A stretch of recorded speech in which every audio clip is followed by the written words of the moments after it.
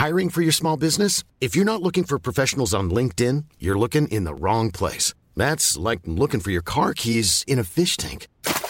LinkedIn helps you hire professionals you can't find anywhere else, even those who aren't actively searching for a new job but might be open to the perfect role. In a given month, over 70% of LinkedIn users don't even visit other leading job sites. So start looking in the right place. With LinkedIn, you can hire professionals like a professional. Post your free job on linkedin.com/people today.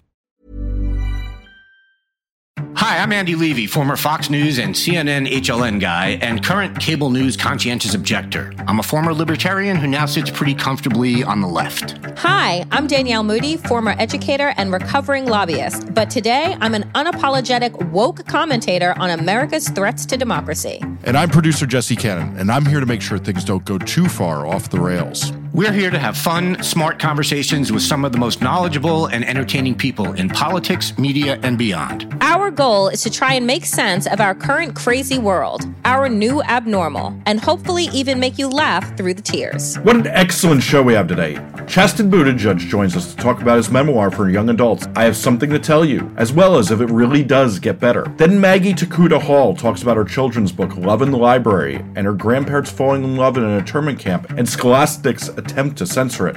But first, let's have some fun. So, Danielle, another week, another insane bill out of the state of Florida. It is, I will read just the headline from the New Republic. It's now legal in Florida for doctors to deny health care to anyone if they feel like it. And in case you think that that headline is overblown, the actual wording of this bill that was signed into law on Thursday by Meatball Ron DeSantis, the wording of the law is a healthcare provider or health payor has the right to opt out of participation in or payment for any healthcare service on the basis of a conscience-based objection. In other words, if they have determined that they don't think a particular surgery or a particular treatment is moral or follows their religious beliefs, under this law, they can refuse to provide it. And it seems pretty obvious what this is aimed at. It's aimed at withholding treatment, withholding surgery from trans people, etc. Also under the law, they cannot face consequences, and they do not have to refer a patient to someone that will provide the care. So here we go.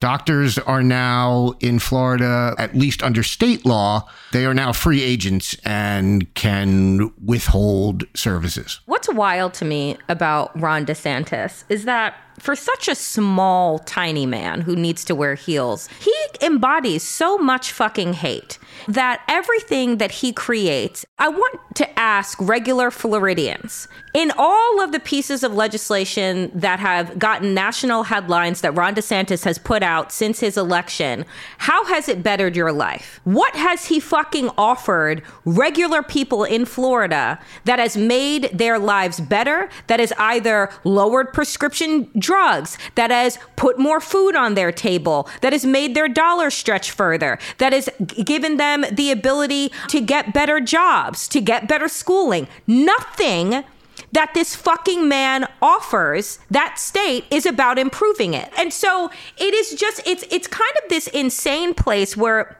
you know, polling came out today that shows that in a head-to-head matchup against Donald Trump, the twice impeached, 34-time indicted, now liable for sexual abuse, a former president of the United States, he would be trounced, I think like by 50 some odd points. And not only do national Republicans not like him when he got the cold shoulder when he went to Capitol Hill on his little, I guess, recon visit, but like, I don't think that people in Florida like Ron DeSantis. I think that they believed that they were getting one thing and then he did like a rope-a-dope, just switch it up at the end. Because everything that he is putting his mind, his effort, and his administration towards is about harming the people that you don't like. And, you know, newsflash for Republicans, just causing more harm and oppression doesn't make your life fucking better. And that, to me, is going to be what the winning campaign for Democrats needs to look like at the state, local, and national level. Yeah, I guess the only thing I would say is there was a poll, I think last month, that showed that he has a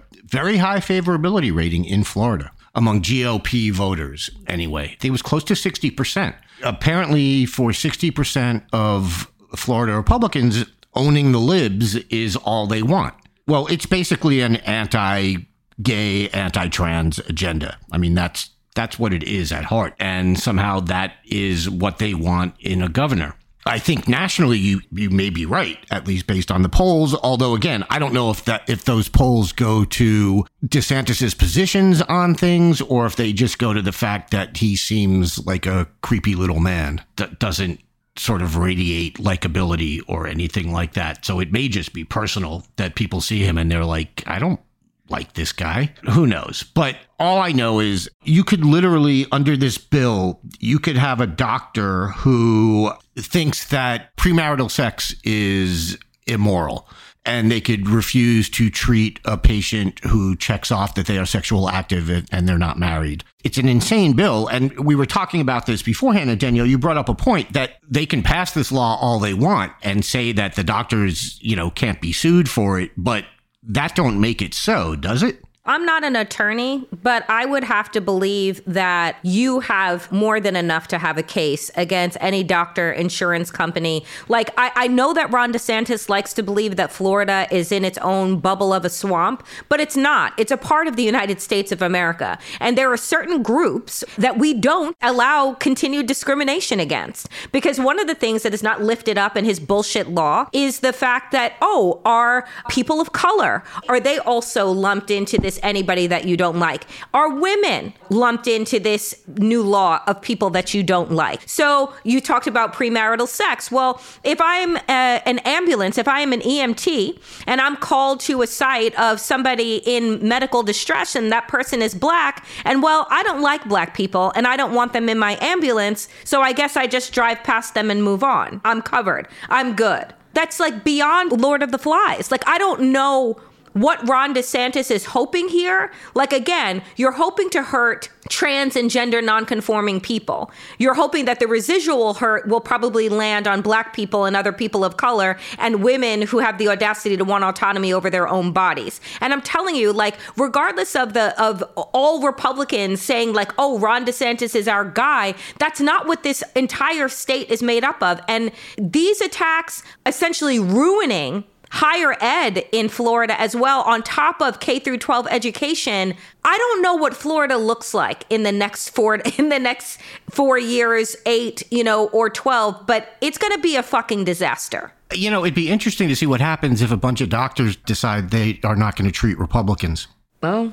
I would like to see how long this law stays on the books if that happens. Oh, interesting. What an idea. If the bill itself does not define moral or ethical, and if you have an ethical belief that Republicans are ruining the country, I guess under this law, you could decide that you are not going to treat Republicans, or you are not going to treat transphobes, or hell, you're not going to treat white people. Okay. You're not going to treat men. It's clear what they want from this bill, and that's to further oppress and abuse already oppressed and abused minority populations. But there's no language in there that says it can't be turned around on them. And look, I'm not advocating for doctors to turn down patients based on their political beliefs. I'm just saying, hey, I think you can now. Well, I guess that medical forms in Florida, where you go in and you normally check boxes of whether or not you have allergies, what your previous medical history will be, I guess that you can add a box on there that says, are you a Democrat or a Republican?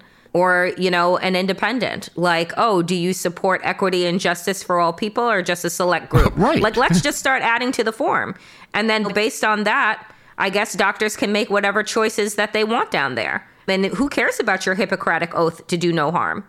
Who cares about your licensing? Because, again, this does not bar people from suing their medical providers and winning, because there are actual laws outside of the state of Florida. There are licensing boards that, so I don't know. But like, I really do think that more attention by the Biden administration needs to be paid to what Ron DeSantis is doing to the state of Florida, because unchecked, this will become the law of the land, where a domino effect will occur in the same way that all of the anti-trans laws began in Florida and now they're in nearly half the states. You know, Greg Abbott is looking at this and going, damn, why didn't we think of that? I completely agree. If this is allowed to stand, this is going to keep growing. Speaking of things that are allowed to stand, there may be a problem for the Republicans in finding someone to take the stand. See what I did? Oh, haha, I do. House Oversight Committee Chairman James Comer, who is hot on the trail of Hunter Biden and the Biden crime family, says he has unbelievable evidence that Joe Biden has committed illegal and unethical acts. And I guess a lot of this came from an informer, a quote unquote whistleblower. And Comer was on with Maria Bartiromo on Fox News or Fox Business. I don't know which one. I don't really care. And was asked, where is this informant? To that, Comer replied, unfortunately, we can't track down the informant. We're hopeful that the informant is still there. The whistleblower knows the informant. The whistleblower is very credible. I sort of hate the expression, you can't make this up, because you can always make this up. But this is bizarre. I mean, this is a few good men shit. This is Markinson is in the wind stuff, where it's just, they have this guy who supposedly he's going to blow the lid off the Biden crime family. And by the way, we can't find him. Is his name Casper? Yeah.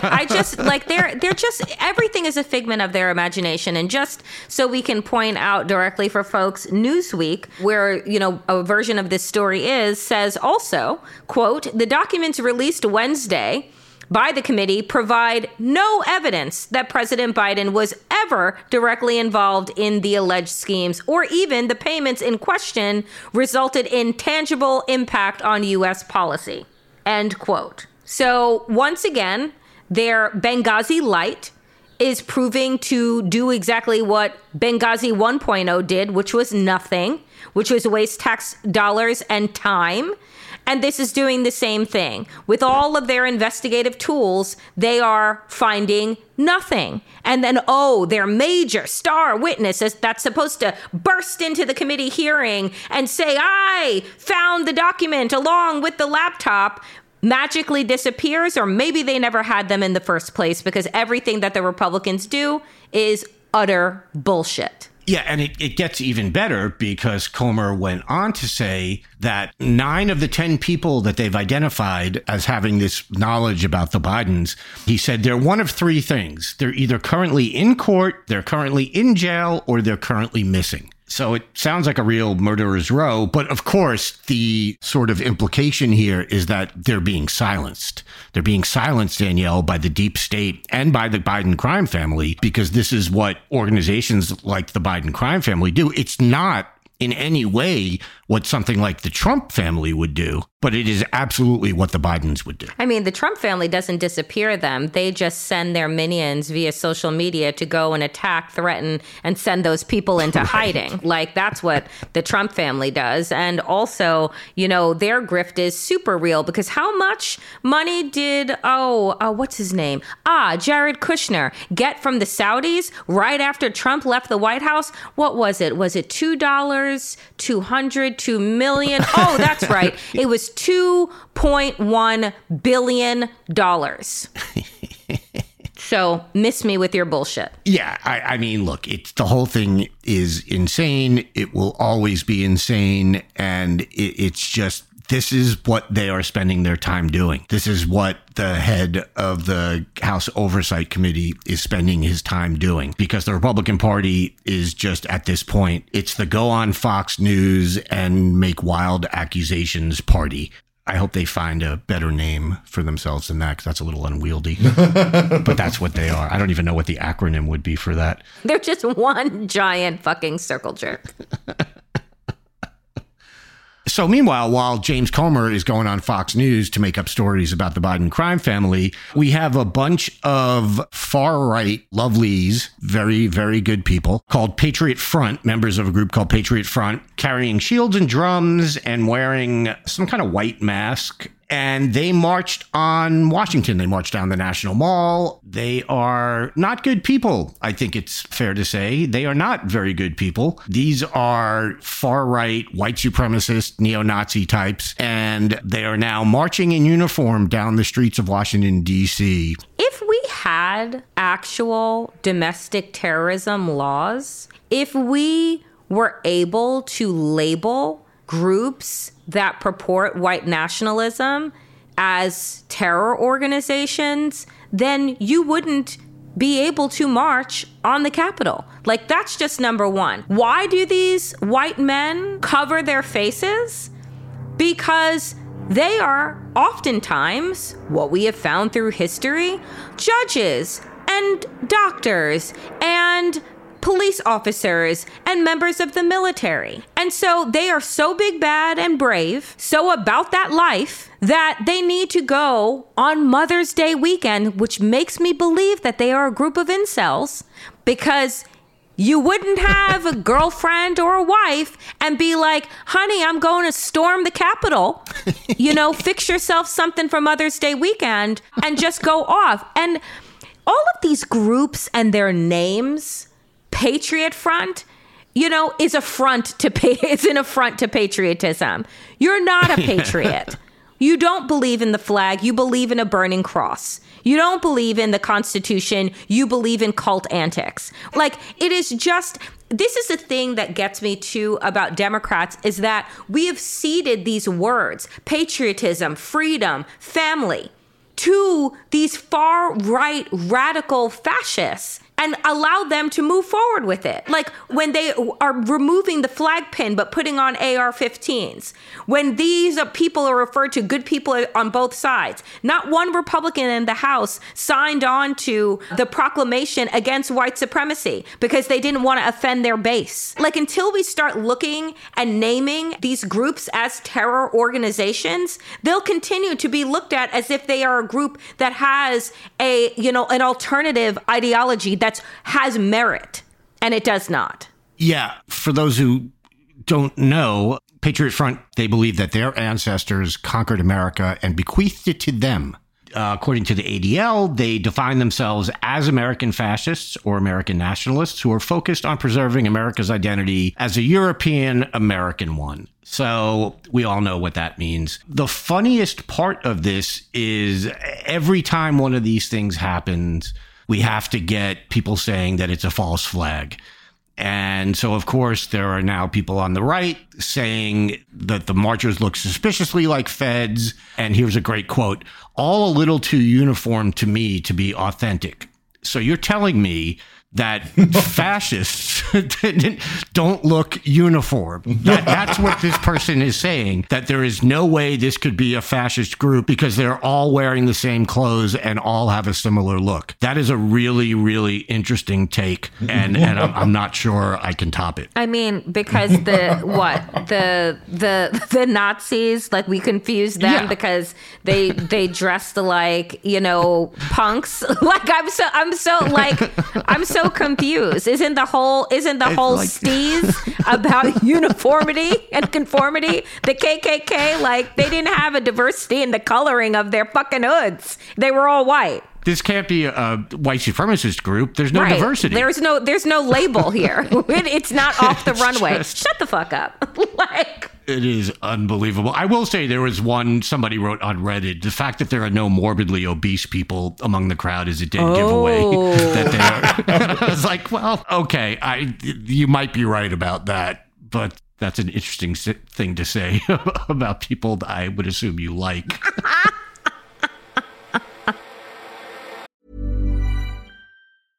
Hey, I'm Ryan Reynolds. At Mint Mobile, we like to do the opposite of what Big Wireless does. They charge you a lot, we charge you a little. So naturally, when they announced they'd be raising their prices due to inflation, we decided to deflate our prices due to not hating you.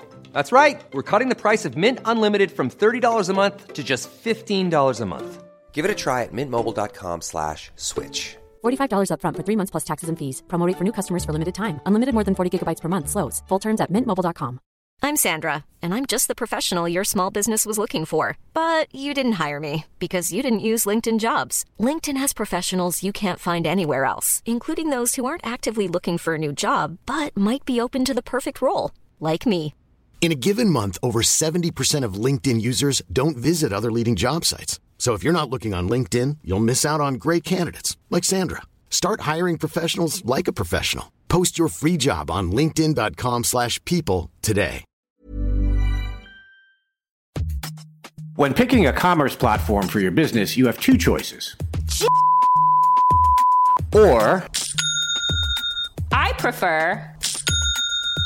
Don't you? that's the sound you'll hear when you switch your business to Shopify, the global commerce platform that supercharges your selling wherever you sell, online, in person, on social media, and beyond. Shopify is the best all-in-one commerce platform capable of handling your business's complexity no matter how big you grow.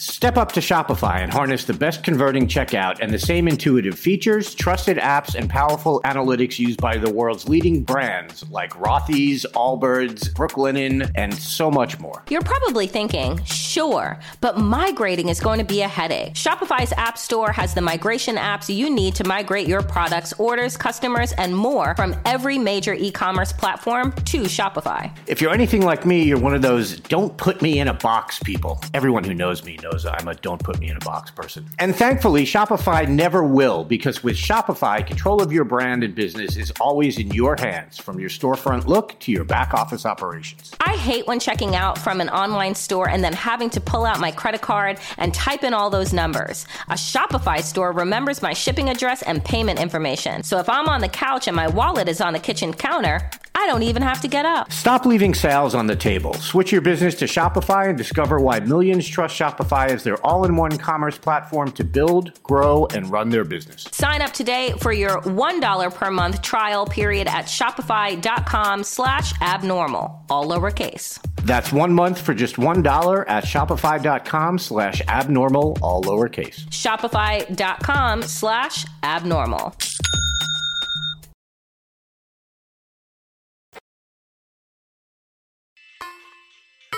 Folks, I am so excited to welcome to the new Abnormal Chasten Buttigieg, who is the author of a new young adult book entitled I Have Something to Tell You. And it is about acceptance and self-love and your own journey of coming out and the kind of village that you were able to create in order to make the courageous decision to come out. Chasten, I want to start off with the fact that there was a time in the beginning of the early 2000s where a campaign was started entitled It Gets Better. It Gets Better was created in response to a rash of suicides of LGBTQ youth at the hands of being bullied in their schools, whether it be by children or by administration.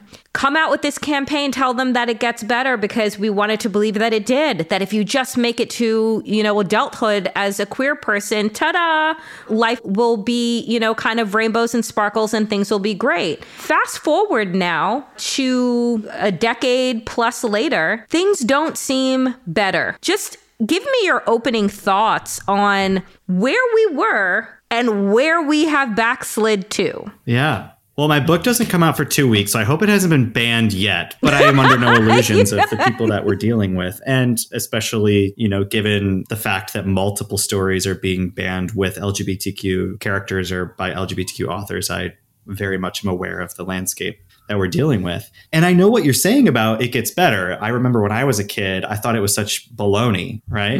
Like, what do you mean it gets better? Because from where I'm standing, I'm getting pushed into the lockers, being called the F word. I'm watching my religious friends and hearing things in youth group and 4-H in school from my peers that, gay people are a disease, gay people are disgusting. All we knew growing up was that gay people were to be othered and ostracized. And harmed. Right. And harmed. Yeah. So when people would say it gets better, I didn't know how to believe them. And by writing this book, it is certainly my goal to help younger people understand that it does get better, and to take a deep breath and examine that it actually did get better. It got a lot better. And because it got better, a lot of people are trying to make it worse. Because people started coming out of the closet, because we were granted things like marriage equality, because many of us are working to create a world in which trans people can exist safely and openly, because we have gotten more people on board with this idea of inclusion, the people who are afraid of that are trying very hard to make it worse. It is because it got better for some of us, not for everyone, right? Right. What's the end destination for better? But it was getting a little bit better. And I think because more people got to maybe take a peek at or feel the other side of inclusion, now you have an entire political party who, rather than focusing on making life easier and better for people, are honing in on very, very vulnerable people, especially youth, to try to make it worse because it is more advantageous for them to do that than the real work of legislating and making life better in this country. I think about the fact that, teachers who are fleeing the classroom, as you are a former educator as well, fleeing the classroom because they're afraid. Librarians, we're attacking librarians and charging them with criminal conduct for providing a book. And so when I think about the fact that your book comes out in 2 weeks, and right now in Florida, Ron DeSantis's quote unquote, "Don't Say Gay" bill has now been extended all the way to 12th grade. And we know that he is using this and the domino effect that has come from this passage of the initial legislation and now passage of this next piece. The domino effect has been, it's parents' rights. It's parents' rights, Chasten, to say what I want my child to learn and not to learn. What do you say to that very false narrative that they have created, and frankly, which has gotten people elected like the governor in Virginia to say it's parents' choice and parents should have this responsibility? What do you say to that as a parent yourself and a former educator? Yeah, well, parents have always had the right. And I think there are a lot of teachers in this country who are, taking a step back and looking at this argument saying parents should have a voice. Parents should be able to know what their kids are learning. You have always had that right. And I know what it's like to hold parent-teacher conferences and have 1-2 parents come, where I wish more parents were involved. I wish more parents wanted to talk to me about what we're reading, what we're studying, and how I could use their help in the classroom. But parents have always had that right. Nothing is being taken away from them. And I certainly have benefited as a teacher having those conversations with parents who have had, concerns about certain content in the classroom, whether or not they wanted to be interested in the books that we were reading and why the books were selected. I remember having a professor of English whose kid was in my class, and they just wanted to know why I chose the books that I chose. And I really liked having that conversation. But parents have always had that right. And as a teacher and as a parent, I know that I would never put my kid in a position where something would be age inappropriate. And as a teacher, I certainly would never wish to choose something that was age inappropriate. Teachers are professionals. They are educated, highly skilled professionals who are not there to push an agenda. They're there to raise the next generation of American citizens. So reframing this attack as parents' rights is false. Right. Because the right has always been there. Teachers have always wanted the input from parents, whether it's helpful or not sometimes, right? Because I know some of us are, used to some of the helicopter parents. Yeah. But we have always wanted parents to be involved because we only have your kid in class 6-8 hours a day, and we need your help at home continuing that education. But I think it's a way to, of course, restructure an argument to make people feel like something has been taken from them, when in fact it's been there all along. What do you think about, in your book, I Have Something to Tell You? That is oftentimes how we, as queer people, when we are coming out, we begin the conversation with, in my case, it was sit down. Yeah, exactly. And then it was sit down and then I have something to tell you. What harm do you think is being done right now?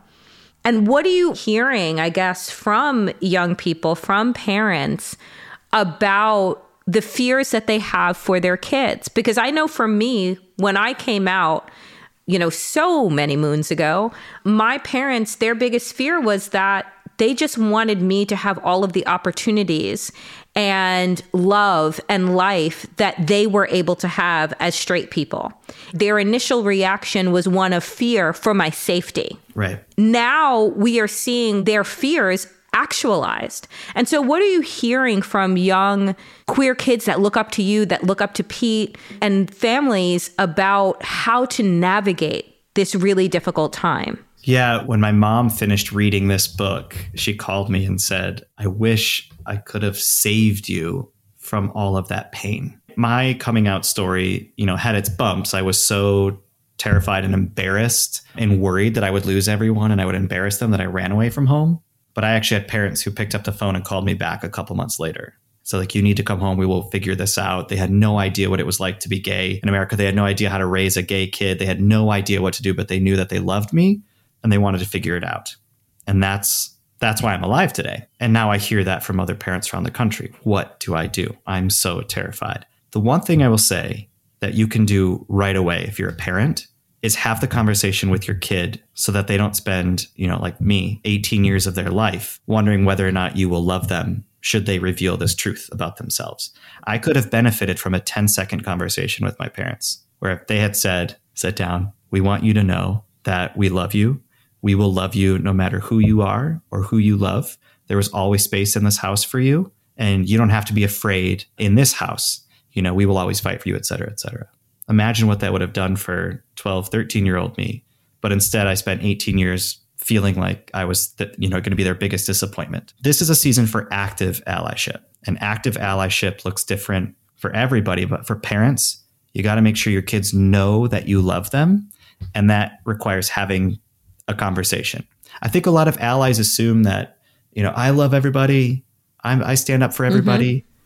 But if you're not doing the work, posting a meme on social media doesn't help. Visibility is helpful. But in this season, we need you to go to school board meetings. We need you to go to city council meetings. We need you to push back. You can't let the burden fall on the shoulders of the people in that community. So this is a season for active allyship from non-LGBTQ people as well. And I certainly understand why so many parents and teachers are afraid, and we have to find ways to show up for them. I was looking at, I'm doing a book event in my hometown in Traverse City, Michigan, and there's no PFLAG chapter there. And that's a great thing that parents can do. Join your local PFLAG chapter. And if there's not one, start one so that at least you can find community amongst parents like you.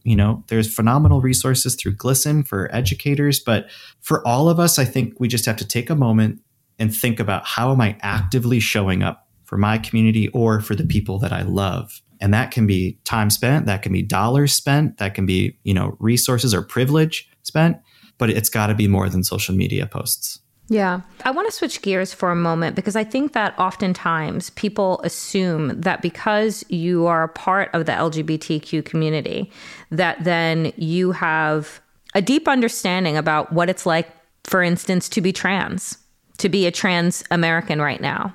And while we say, with the umbrella term, there are attacks on LGBTQ youth and LGBTQ people, specifically, it is trans people, trans youth that are being attacked. And so within our own community, there have been bias and discrimination. It's why trans people have always been the low-hanging fruit. We can attack them because they're not even, quote unquote, understood within their own community. So what do you say as a gay man, as a gay person, about specifically what is happening to trans people? And for those that say, well, I don't know a trans person, or I don't understand this thing, quote unquote, what do you offer to them? Yeah, absolutely. When I was campaigning around the country, it was really important for me to get that moment right because I am a white, cis, gay man. I do not know what it is like to go through life as a trans person. I don't know what it is like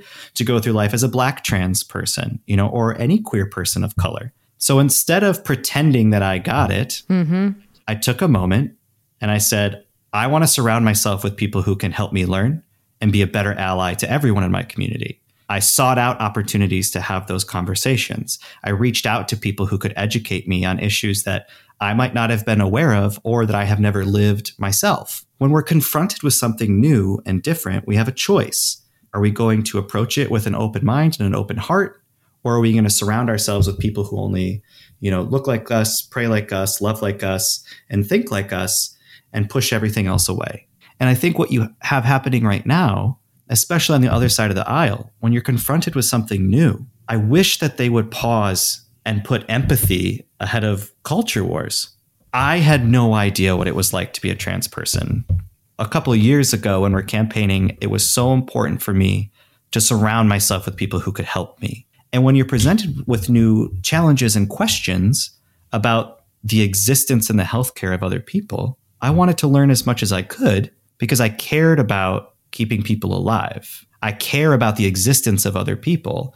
I care that I have a privilege that can be shared. I can use this platform right now and talk about it, that some other people can't. So on the other side of the aisle, I wish that they would just put the culture war down for a second, talk to a trans person, have a round table. When's the last time that you sat down, rolled up your sleeves, and in the classroom, as we said, turned your listening ears on? Yes, listening ears. And like truly tried to empathize with the existence of other people who want nothing more than to just exist safely and freely in this country. And I certainly, you are right that there is also discrimination in our wider acronym. But what I'm trying to get other people to understand is that we are all part of this acronym. I think that the LGBTQIA plus growing acronym is actually 25 letters because we're everything but S. Mm-hmm. Like if you're not straight in this country, you are going to be lumped into a group of othered people. Yep. And you have to stand up and fight for other people who are being othered because we're all on the same side here. And if you have questions about other people, then you need to do the work and learn how you can be a better ally. And also maybe just learn about the existence of other people. And if you have questions about trans people, a great place that you can start is research rather than fear, bigotry, or hatred, or, piling on social media. So I think a lot of people have, some work to do. And unfortunately, we live in this season of fast evolving media, and it is these people make a lot of money off of it.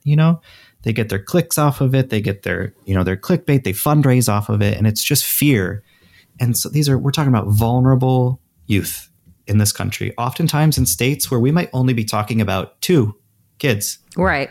But we're creating legislation as if it's an army we're trying to combat. Yes. Chasten, with just the couple of minutes that I have left with you, Pete, your family have been attacked over the course of, since you all stepped into public life. And the vitriol is getting worse. And I want to know how you think these days about our politics and about just our safety, and the fact that wanting to utilize, if it's a platform like mine, with a podcast, if it is yours, like how we keep good people in the fight when the times seem to be getting increasingly perilous. Yeah. When I talk to young people about this, I say like, I'm a grown up and I still don't have it all figured out. Like I grew up with a litany of Tucker Carlsons. So I understand, or I have felt, for years what it is like to have your existence and humanity questioned, for people to poke at you by, for simply existing. And when I talk to young people, I talk about how I don't have it all figured out. I certainly can have my bad days, but my existence, the fact that I exist is a miracle because I didn't let them shove me back into the closet. The fact that you exist and that you're happy is a form of protest. So when I'm walking down the street with my kids and I'm pushing the stroller, I'm going to the playground and someone has something to say, or, some people on the other side of the aisle who don't know how to do their job. So they're just on Twitter all day saying something, I love that you're so unhappy because I'm happy. I love being a dad. I love this life. I love that I'm alive. I love that I made it. I made it out of the closet. I fell in love. I got to become a dad. I've done all these incredible things in my life that I'm so, so grateful for. And my existence is a form of protest. For anybody in the queer community, the virtue of you being happy is a form of protest. And that's why for us, it is just important to live our lives openly and happily, not only to show other people that you can have it, but to show other people that we're not going anywhere. I love that. I love it so much. I adore you, Chasten. And folks, the book is I Have Something to Tell You on acceptance, self-love, and resources for parents and teachers. Chasten Buttigieg, You're fantastic, and I wish you all of the luck on a brilliant, safe, and joyous book tour. Thank you so much. Great to be with you. Maggie Tokuda Hall's children's book, Love in the Library, tells the story of her maternal grandparents, Tama and George, two Japanese Americans who were forcibly relocated to a prison camp in Idaho after the attack on Pearl Harbor. It was published by a small house in 2022 and then was set to be licensed by children's publishing giant Scholastic until they imposed a condition. Maggie joins me now to share the story of the book and what happened. Thanks so much for being here. Thanks so much for having me, Andy. So you've written this beautiful little book with fantastic illustrations by Yaz Imamura, and Scholastic approaches you about licensing it. And all I kept thinking was, you must have been so excited. And then you look at their offer and you discover what? Yeah, I was really excited. I wrote Love in the Library with the intention of it going into schools, and Scholastic has this kind of unique place in the market where they have direct relationships with schools. So it was sort of a dream come true. But then I read that their offer was contingent on me making some edits to the author's note that included cutting an entire paragraph out that connected what happened to my grandparents to things that are going on right now. And they had also asked that I remove the word racism from the note altogether. It's just amazing. I read the book last night, and then I got to the author's note at the end where you say their improbable joy, they being Tama and George, does not excuse virulent racism. And then you referred to the deeply American tradition of racism. And it struck me that beyond the obvious fact that both of those statements are objectively true, and anyone who says otherwise is either ignorant or wants Americans to be ignorant, but also that removing them from the note would be a disservice to the book. I mean, I'm so glad you agree with me. Yes. Yeah, I think it would be a deep disservice to the book. My mother is a journalist, and this is her parents. And so when I was drafting this book, I sent her a version of it, and she was like, you need to be really clear that even though their story is romantic, the context for it is deeply unromantic and really upsetting. And that has to be front and center all the time. And I agreed with her. And so it became a real sort of guiding principle for how this book was made. And like you said, Yaz's illustrations are beautiful and also do a lot of really great work making sure that you never forget where you are. Absolutely. I think not only is it a disservice to the story, which is made more complex and more interesting with its setting, but it's a real disservice to my grandparents and the other 120,000 Japanese Americans who were incarcerated with them to pretend like this wasn't something caused by racism, and also to pretend like it's something that only ever happened to them. That cuts their ties of solidarity to so many other communities. And so I was deeply offended by the offered edit. Yeah, and also to allow people to say, oh, see, these camps weren't that bad. Here's these two people. They fell in love and got married. Yes, it's such a gross whitewashing of history. Yeah. People did fall in love in the camps, and I've been collecting really beautiful stories from people since this book came out because my grandparents were not the only ones who met there, but they were there under incredibly inhumane circumstances. There was a really great book that just came out also for children called Seen and Unseen by Elizabeth Partridge and Lauren Tamaki. And it compares how different photographers covered this. And there was one named Toyo who went in and he took all the pictures that people weren't allowed to take, that Dorothea Lange and Ansel Adams didn't get to take or weren't interested in taking. And one of them was all the toilets lined up and there were no stalls. It was just a line of toilets. And that's what everyone had to use every day. It was really dehumanizing, gross infrastructure that made it clear that the government did not respect these human beings. And losing sight of that and telling their story without that is inaccurate at best and cruel, like creating the circumstances in which this kind of cruelty can happen again at worst. Exactly. Okay, so you publicized this, that Scholastic wanted you to do this. It correctly caused a bit of a furor. Scholastic apologized to you, offered to publish the book as is, and met with you, a meeting that you said was wholly unsatisfactory. Why was that? I appreciate that they had the meeting with me, but I had three things that I was really looking for in the meeting, which was an honest recounting of what had happened, because they kept telling me that what had happened was not company policy. And I was like, well, then what happened? right? You have to be able to tell me that. And they were not able to tell me that. And I wanted to know how they plan to make sure that this didn't happen to other marginalized authors going forward. And their plan for that was very hazy around the edges. And I didn't understand like any kind of concrete, durable process change that they were talking about. It sounded a little wishy-washy. And then lastly, because I felt like this was the most important point, because this is what it all comes down to, I wanted to know what they were doing to combat book banning, because that's what this was about. They were trying to court the audience that condones and asks for book bans at the same time as kind of playing lip service to this need to tell, Asian and American and Indigenous and Native Hawaiian voices, right? Their answers to that were the most disappointing because they were basically like, oh, well, we provide annotations. And I asked them what that meant. And it basically means like the marketing copy that you get, like good reviews or like blurbs. And for context, that's like available for free on an Amazon page if you go under book details. Uh-huh. It's not a great resource offered by $1 billion company. Right.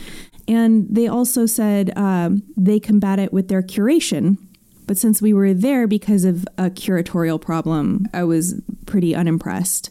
And so I told them in the meeting, and I meant it, that they had not earned my trust back. I couldn't let them license this book. I didn't believe that this wouldn't happen again, but that I really hoped that they continued to be public and forthright going forward, because if they do make some kind of change, they deserve, that deserves to be celebrated, and we should be excited about that. Scholastic has direct relationships with, I've heard the number 90% bandied around of schools in the country. They sell to entire states at a time. And so for them to really take this as a teachable moment to heart would be really meaningful if it happens. It just hasn't happened yet. First of all, I do want to say that I think wholly unsatisfactory may have been my words, not yours. I just checked on your blog and I did a search for wholly and it didn't come up. Okay, I'm glad to hear that. I was like, yes. Okay.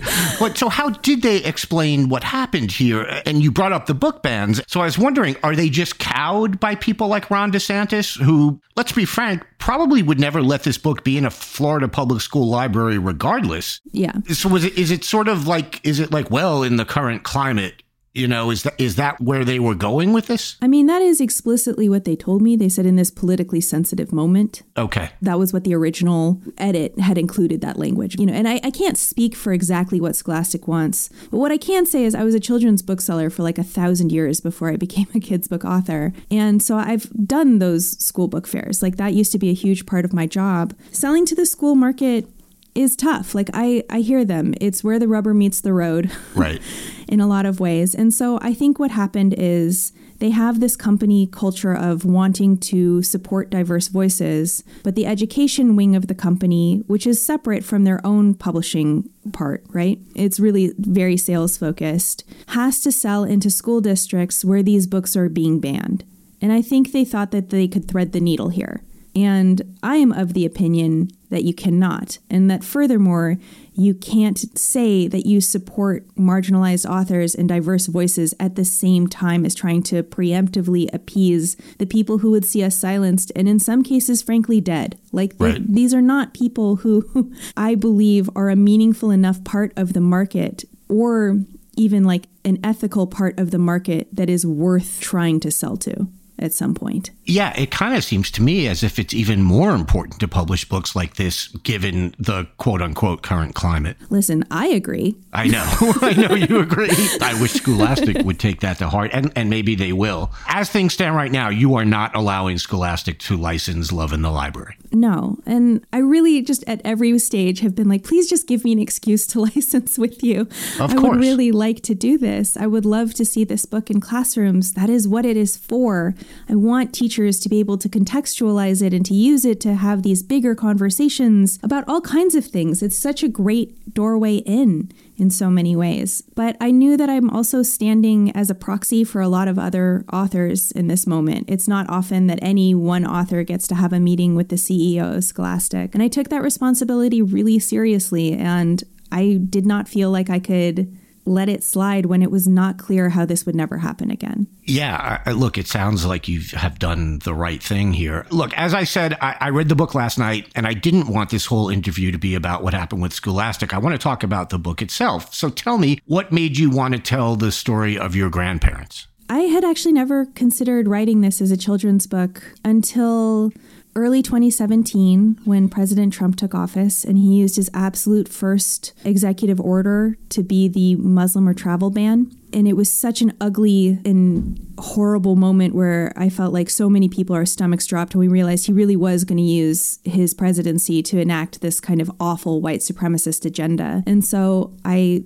tried to think of what I had to offer kids in that moment that was unique to me. And I realized we had this beautiful story in my family, not just about the incredible cruelty of those kinds of policies, but also the incredible resilience of the people who they victimize. I think sometimes that gets lost of how powerful we are. We are able to do things like fall in love in a place as hideous as Minidoka because the endurance of their spirit was just that great. And so that's what I wanted kids to be able to take away first and foremost from the story. So in the book, Tama works in Minidoka's library, and George checks out far more books than he can possibly read because, as we find out, it gives him an excuse to see Tama every day. I was just curious, is that part true to life? That part is 100% true. That's amazing. The dialogue is the imagined part.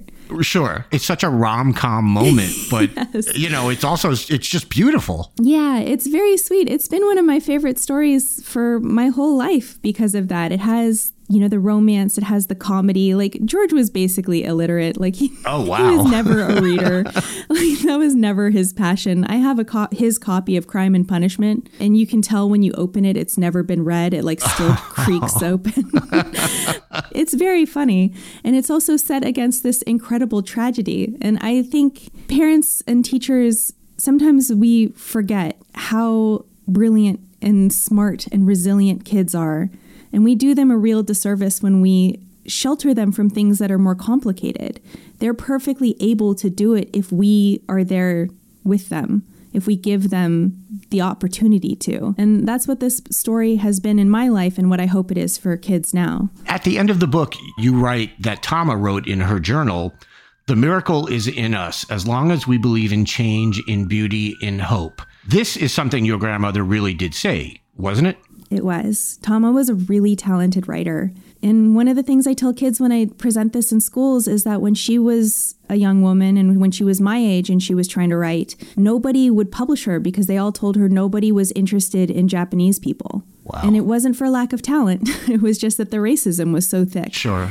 And now I get to tell her story. So there is this possibility for change. Things have gotten better. We can still keep pushing. I don't know. That gives me a lot of hope. Yeah, absolutely. Also, at the end of the book, you mentioned that George and Tama had one child while they were still in the camp. That is also true to life. That is true. That was my Uncle Floyd. He was the first of 5 children. Wow. He was born with like a lot of developmental problems and birth defects, and there's no way to prove it, but probably the very poor prenatal care she was given in the camps had something to do with that. And my mother was their 4th child. Wow. That is amazing. The book is Love in the Library by Maggie Tokuda Hall. It is, again, it's just a beautiful little book that is great for kids. Maggie, thank you so much for coming on. And I hope that this book gets into as many schools as possible. I really appreciate that, Andy. And thank you so much for having me. Danielle Moody. Andy Levy. How are you going to kick off this week of Fuck That Guy? Well, as everyone who listens to me knows, there's nothing more that I love than starting off the week with white supremacy. So we'll just keep that ball rolling. And my Fuck That Guy is not even the guy necessarily. Here's what I will say. It is the entirety of the Republicans and the right, because there is no far right, it's just the right, that has decided to anoint Daniel Penny, the man who has finally been charged with manslaughter for the killing, the choking death, the 15-minute choking death of Jordan Neely, a black unhoused man on a New York City subway. So after, folks, a week of protests, of people shutting down the subway station, of people condemning both Governor Hochul and Mayor Adams' nonsensical statements on the killing of this man, because apparently we don't need to care if somebody is unhoused and murdered in broad fucking daylight. But if it was not for the collective power of the people of New York City, Daniel Penny would have been able to just keep chilling at home, which is where the New York City police let him go after he killed a man on the subway. So now, much in the same vein as Kyle Rittenhouse, another murderer that the right adopted and gave prime speaking to at the RNC National Convention in 2020, they have now decided to turn Daniel Penny into their new quote-unquote hero. Ron DeSantis going so far as to refer to him as a good Samaritan, like they did in the Bible. They're calling him the subway hero, but to make matters even more despicable and disgusting, the right has raised over $2 million for his defense. An ex-Marine who saw fit to kill a man because he was bothering him on a subway, not causing anything other than maybe a nuisance.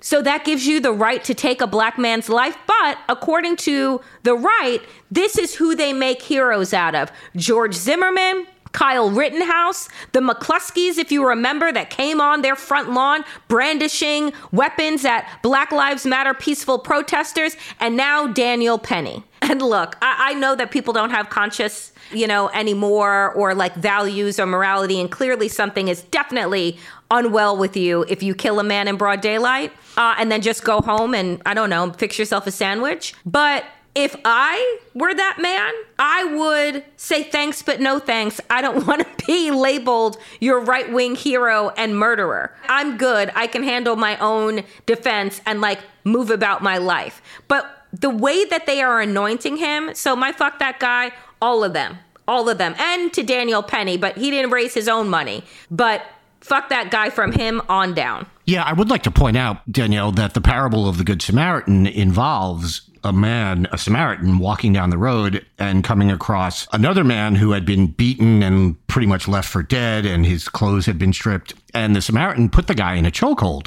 And a lot of people don't know that. They think the Samaritan helped the guy, and that's where the phrase Good Samaritan comes from. But my understanding is he actually put the guy in a chokehold. Oh, got it. That makes sense. I thought you should know that, yeah.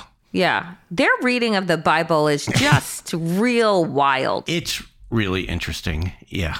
Andy, I don't know if you got something to top this to start off the week, but please, who is your fuck that guy? I don't know if it tops it, but I'm going to stay on the white supremacist tip, if that's okay. Oh, it's the only tip I love. I know.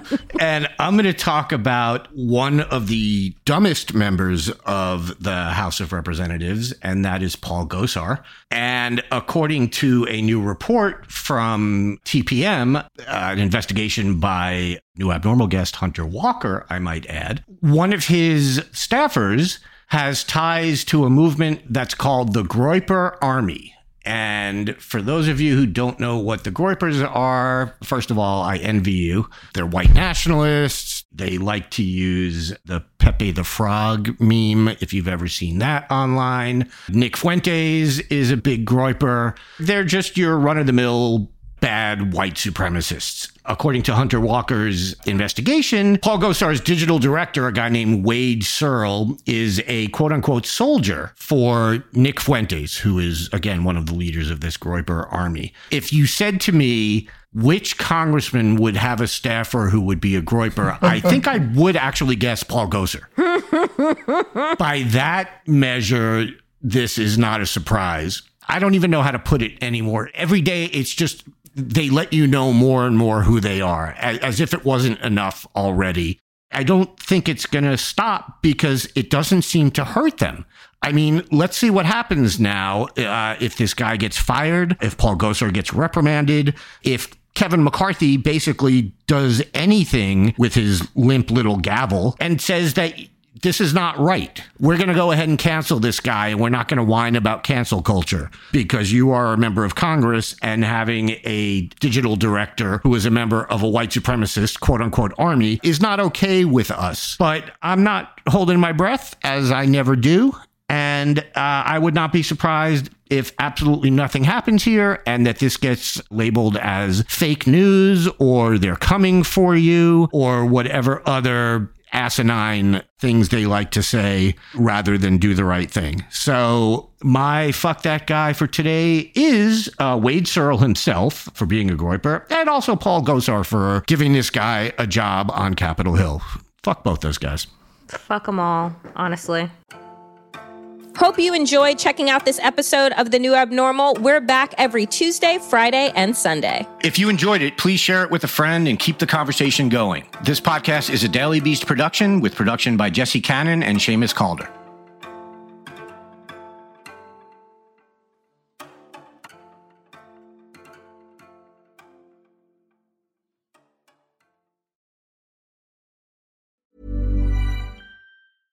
Hey, it's Paige DeSorbo from Giggly Squad. High quality fashion without the price tag. Say hello to Quince.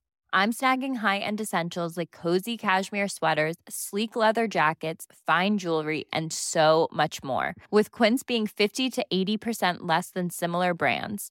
And they partner with factories that prioritize safe, ethical, and responsible manufacturing. I love that. Luxury quality within reach. Go to quince.com/style to get free shipping and 365-day returns on your next order. Quince.com/style.